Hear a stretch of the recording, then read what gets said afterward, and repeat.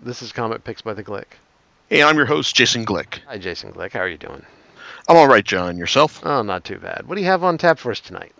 Okay, well, this is a series that I've been looking forward to rereading, since the final volume came out. And this would be Revival, by writer Tim Seeley and artist Mike Norton. It's a series that's run for eight volumes. It's basically a zombie story, only kind of not really.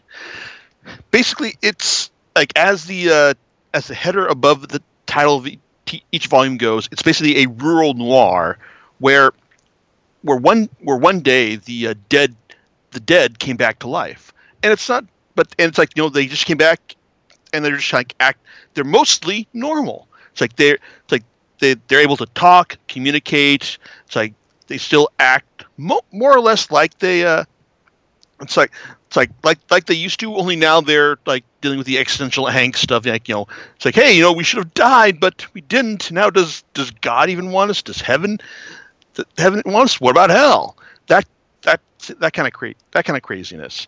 And if they do try to die again, well, like, they'll generally tend to just heal up whatever injuries they suffer. So they're basically just stuck in this liminal existence, like, between being not like not dead, but not fully alive either.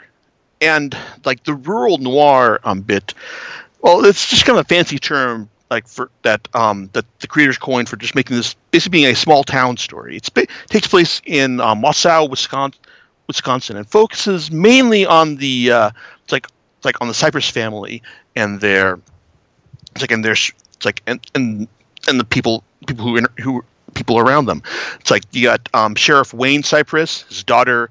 It's like his daughter Dana, and Emily. She's out of college. She's kind of taken up the position of being the wild child of the family.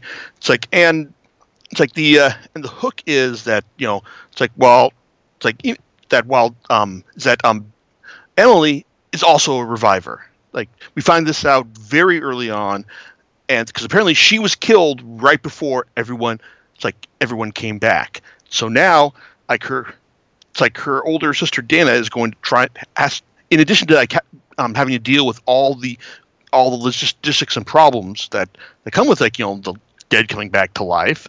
She's got to figure out just who killed her, her sister, and why. Now, the probably one of the strongest through lines for the series is a drama of the from the Cypress family. It's like Wayne, he's essentially a good dad, but he also hasn't been entirely honest about why the girls did, what happened to the girl's mother, when she died in an accident years ago. Dana used to be the wild child of the family, but she eventually she eventually straightened up and is now kind of like the straight arrow of the family. But she's also a single mother to her son Cooper. And Coop's baby daddy, Derek, who is someone like Dana loved from her high school years, but he's also just kind of like your underachieving weed dealer who, in a memorable instance, we're told that he introduced himself to to Dana's dad by saying, "Hey, I'm not just your daughter's boyfriend. I'm her tattoo artist as well." So yeah, that kind of tells you all you need to know about Derek. But Emily also has her own romantic entanglements from her, she was also revealed to be dating her mother, her married creative writing professor, Professor Weimar.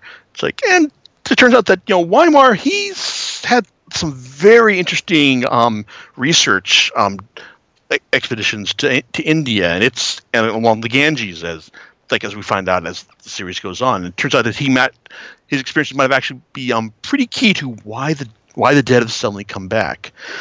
But the core of Revival is basically the drama that between the between the members of the Cypress family. And for the most part, Seeley does a good job of bringing it to life and making it feel real and genuine. It's like when it's like when the girls start fighting over things, it doesn't feel like doesn't feel forced. It feels like like a natural extension of how these things go. When Wayne, it's like when Wayne like starts acting overbearing, like that's perfectly understandable. But it's like but even if he can get the like the core stuff right, there's a there you still kind of get the feeling over the course of the series that he hasn't quite planned things out as well. It's like as well as he should have. Like the writer, I mean, it's like it's eventually established that the revivers can only die when confronted with their corpse, with the glowing ghosts, basically their souls that have been split from their bodies. But early on, we see one of them who dies after they've been confronted with some stuff that they had a physical attachment to. It's like it's like in the beginning of their life, and it's like you're wondering like, well, what's he doing there? It's like and also like a lot of the it's like. I mean, the small town drama is like it's all well and good. I mean, there's some like amusing. There's some funny bits where he tries to subvert the like stereotypes of the small town. Like when you had these three guys watching the it's like the military general who takes over the town later in the series. Like he talks about one of the guys goes like, hey, it's like it's like. And I mentioned an African American, female general. It's like the guy was like, we need one of them taking over the town. And his African American friend cocks his eye and goes, what are you talking about? And the guy goes, well, no, like just women, like they're not good with these these hard choices and all. It's like, and the guy next to him, like, so he says, hey, like my mom raised me and my brothers, like through our lives, and it's like she had to make choices that no man would have to. It's like, and it's just there are fun bits where it's like where Seeley does manage to subvert stereotypes of the small town, and it's like I kind of wish there were more fun bits. In fact, there's a fun weird streak that runs throughout the series. It manifests itself in strange places, such as the introduction of Blaine Abel. Demonologist, mechanic, hiker, who I read early on. It's like I thought he was like the most interesting character in the series because he's kind of a psycho, but he's also it's like completely committed to his interpretation of of demons as they relate to Christianity, and that makes him. And even though he tries to kill Emily and her reporter friend May Tao, early on, it's like I couldn't hate him just because of the one scene early on where he does pull off an exorcism, and gets to the bottom of the things in a really clever and inventive way. So, and he goes on an interesting journey as goes from kind of villain to kind of quasi good helper, then to outright bad guy. Before he is written out of the series eventually. It's like and you've also got the bits where one of the revivers escapes to New York in one of the series' more interesting storylines. It's like and hooks up with a group of one percenters who want to try and and live forever by eating the flesh of a reviver, and it's pretty fun. I mean, it's basically kind of like the series at its most X-Files esque, as Dana gets to be the personal consultant for the FBI on this on this case in New York. And also one of my favorite bits when we get to introduce the what are best described as the mercenary Amish ninja. It's in the next to the last volume. That was fun, but a lot of Revival is just kind of like ordinary drama. That's if well done, doesn't have quite the zaniness or excitement that it has when Seeley indulges his his irreverent streak. Mike Norton, the artist. Guy is great when it comes to recognizing human drama. But but he's also not really the best when it comes to detailing the supernatural, or it's like, or trying to create like really oppressive atmosphere or anything. I mean, like, it's a very Revival's very like bright, straightforward looking series, and it's like, it's, and on one hand, like, that's, I like that in the sense that you're going against type for like like a zombie story, and it's like, some of the gore he pulls off is actually pretty impressive for being so antiseptic looking, for lack of a better term. It's like, it's, I mean, I was like, I like the the emotion and drama he brings to the characters more than anything else. It's like, I wasn't cool on his art at the very beginning, but he's actually really grown on me over the course of the series. So overall, it's like, Revival, it's like volumes 1 through 7. It's like we're an entertaining series, but I can't say I was ever really completely passionate about rereading it. Things don't hold together or are set up as well as I hope they would be. Because when we get to volume 8, the finale, I mean, just about everything is laid out, and we finally find out the revelation of who killed Emily. It's like a really good whodunit. Would have, if you're going to hold off on like revealing the murderer until his final volume, you'd damn well better make sure that this is something that has been seeded throughout the course of the run. For lack of a better term, it was not. It's like you get the feeling that like there was a specific bit in volume 7 that is basically meant to flag up the involvement of the killer, and it's remarked upon in volume 8, but it's also done in a way that's kind of like, okay. So it's like that Seeley was basically maybe he had an idea of who the killer was, but it really reads like he was just like hedging his bets and just letting you just like waiting until like the very end in order for the payoff in this specific plot. Why did you wait to the end? Well, because it's like that's when you reveal all the big twists and all, and it's like for all the build up, and Volume 7 did offer some good build up. I do think that things wrapped up pretty well in the final volume, 8. Just stay just a little bit longer. It's like as the town is reduced to a like a ghost, basically kind of a ghost town where only the where ordinary people are being possessed by the rejected souls of the revivals. Dana and the Cypresses have to go and work with all their friends in order to stop the cause of that brought everyone back to life, while the military, the military just does their thing, and does exactly what you expect them to do. It's hey, they see something that they can hopefully use to their own unscrupulous ends, and they're gonna do it by God, by hell or high water. And it's the military presence in this series is just really by the book for the most part. The most interesting bit is the fact that General Kale, is not only a woman but also a lesbian who's also adopted a son as well.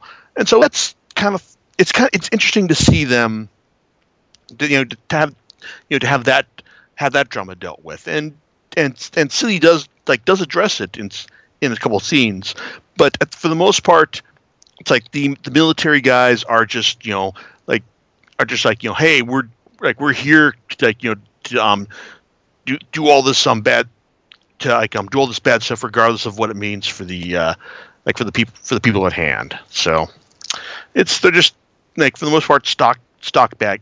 They're the stock bad guys that you'd expect from this particular scenario, and it does all come down to a big shootout at the local mill where things where things originally went down.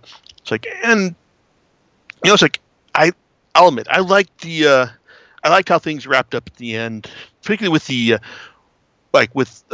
when you realize who has to be sacrificed. It's like who sacrifices themselves for the greater good, and then at the end when you get to the epilogue and you find out just how just what happened to everyone. It's like and how they're shaking out in this post revival life. What I didn't like was the final page. Stinger, which basically says, "Hey, guess what? This all could happen again, sometime down the road."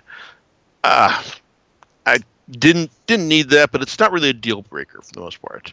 It's like, overall, I enjoyed Revival, and rereading it has been was an interesting experience. It didn't. It was more interesting for the fact that I was able to remember. Oh well, this is that guy. When we get to it helped me keep the cast straighter, and who's who.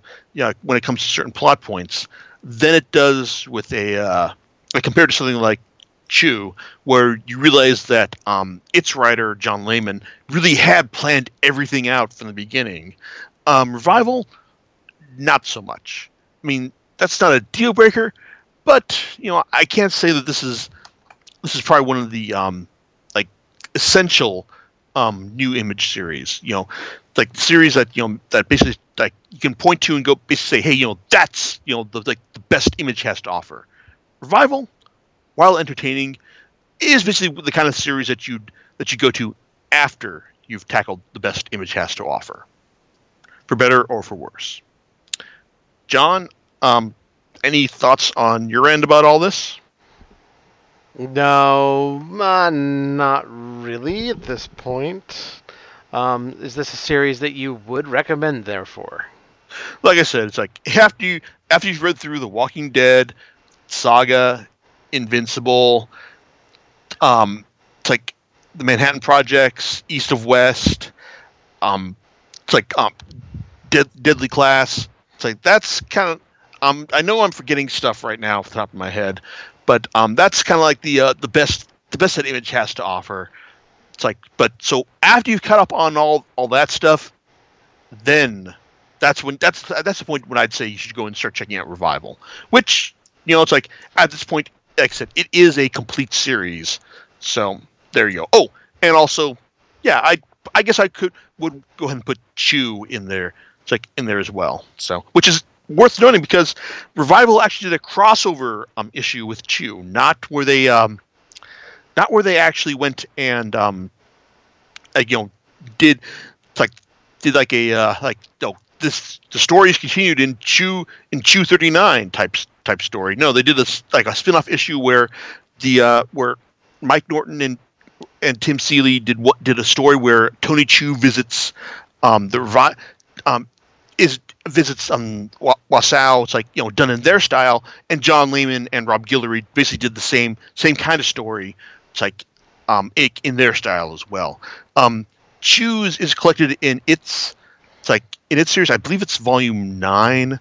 Revival, the Chew Revival, I believe is collected in volume 4.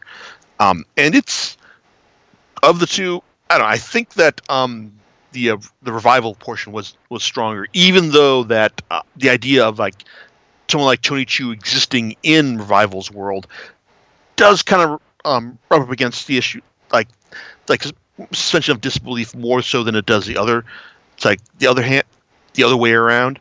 It's like it's the story they tell about about a reviver who is determined to relive her high school years. Well, it's pretty creepy and enjoyably gruesome for the most part. So there you go. You got me off on another tangent right there. Not a problem. So, do you know what you're going to talk about next time? Well, next time we will be recording from Fanime. It's like one of these things I look forward to more than anything else. It's like in a given year. And yes, it will. I can say at this point it will be manga related, and it will also be specifically Dark Horse related, not a specific Dark Horse title, but a general one. Oh. So I'll just leave you in suspense until until next time, then. In suspense, and we will catch you next time on Comic Picks from the Glick from Fanime. Yep. All right, we'll catch you later. Bye.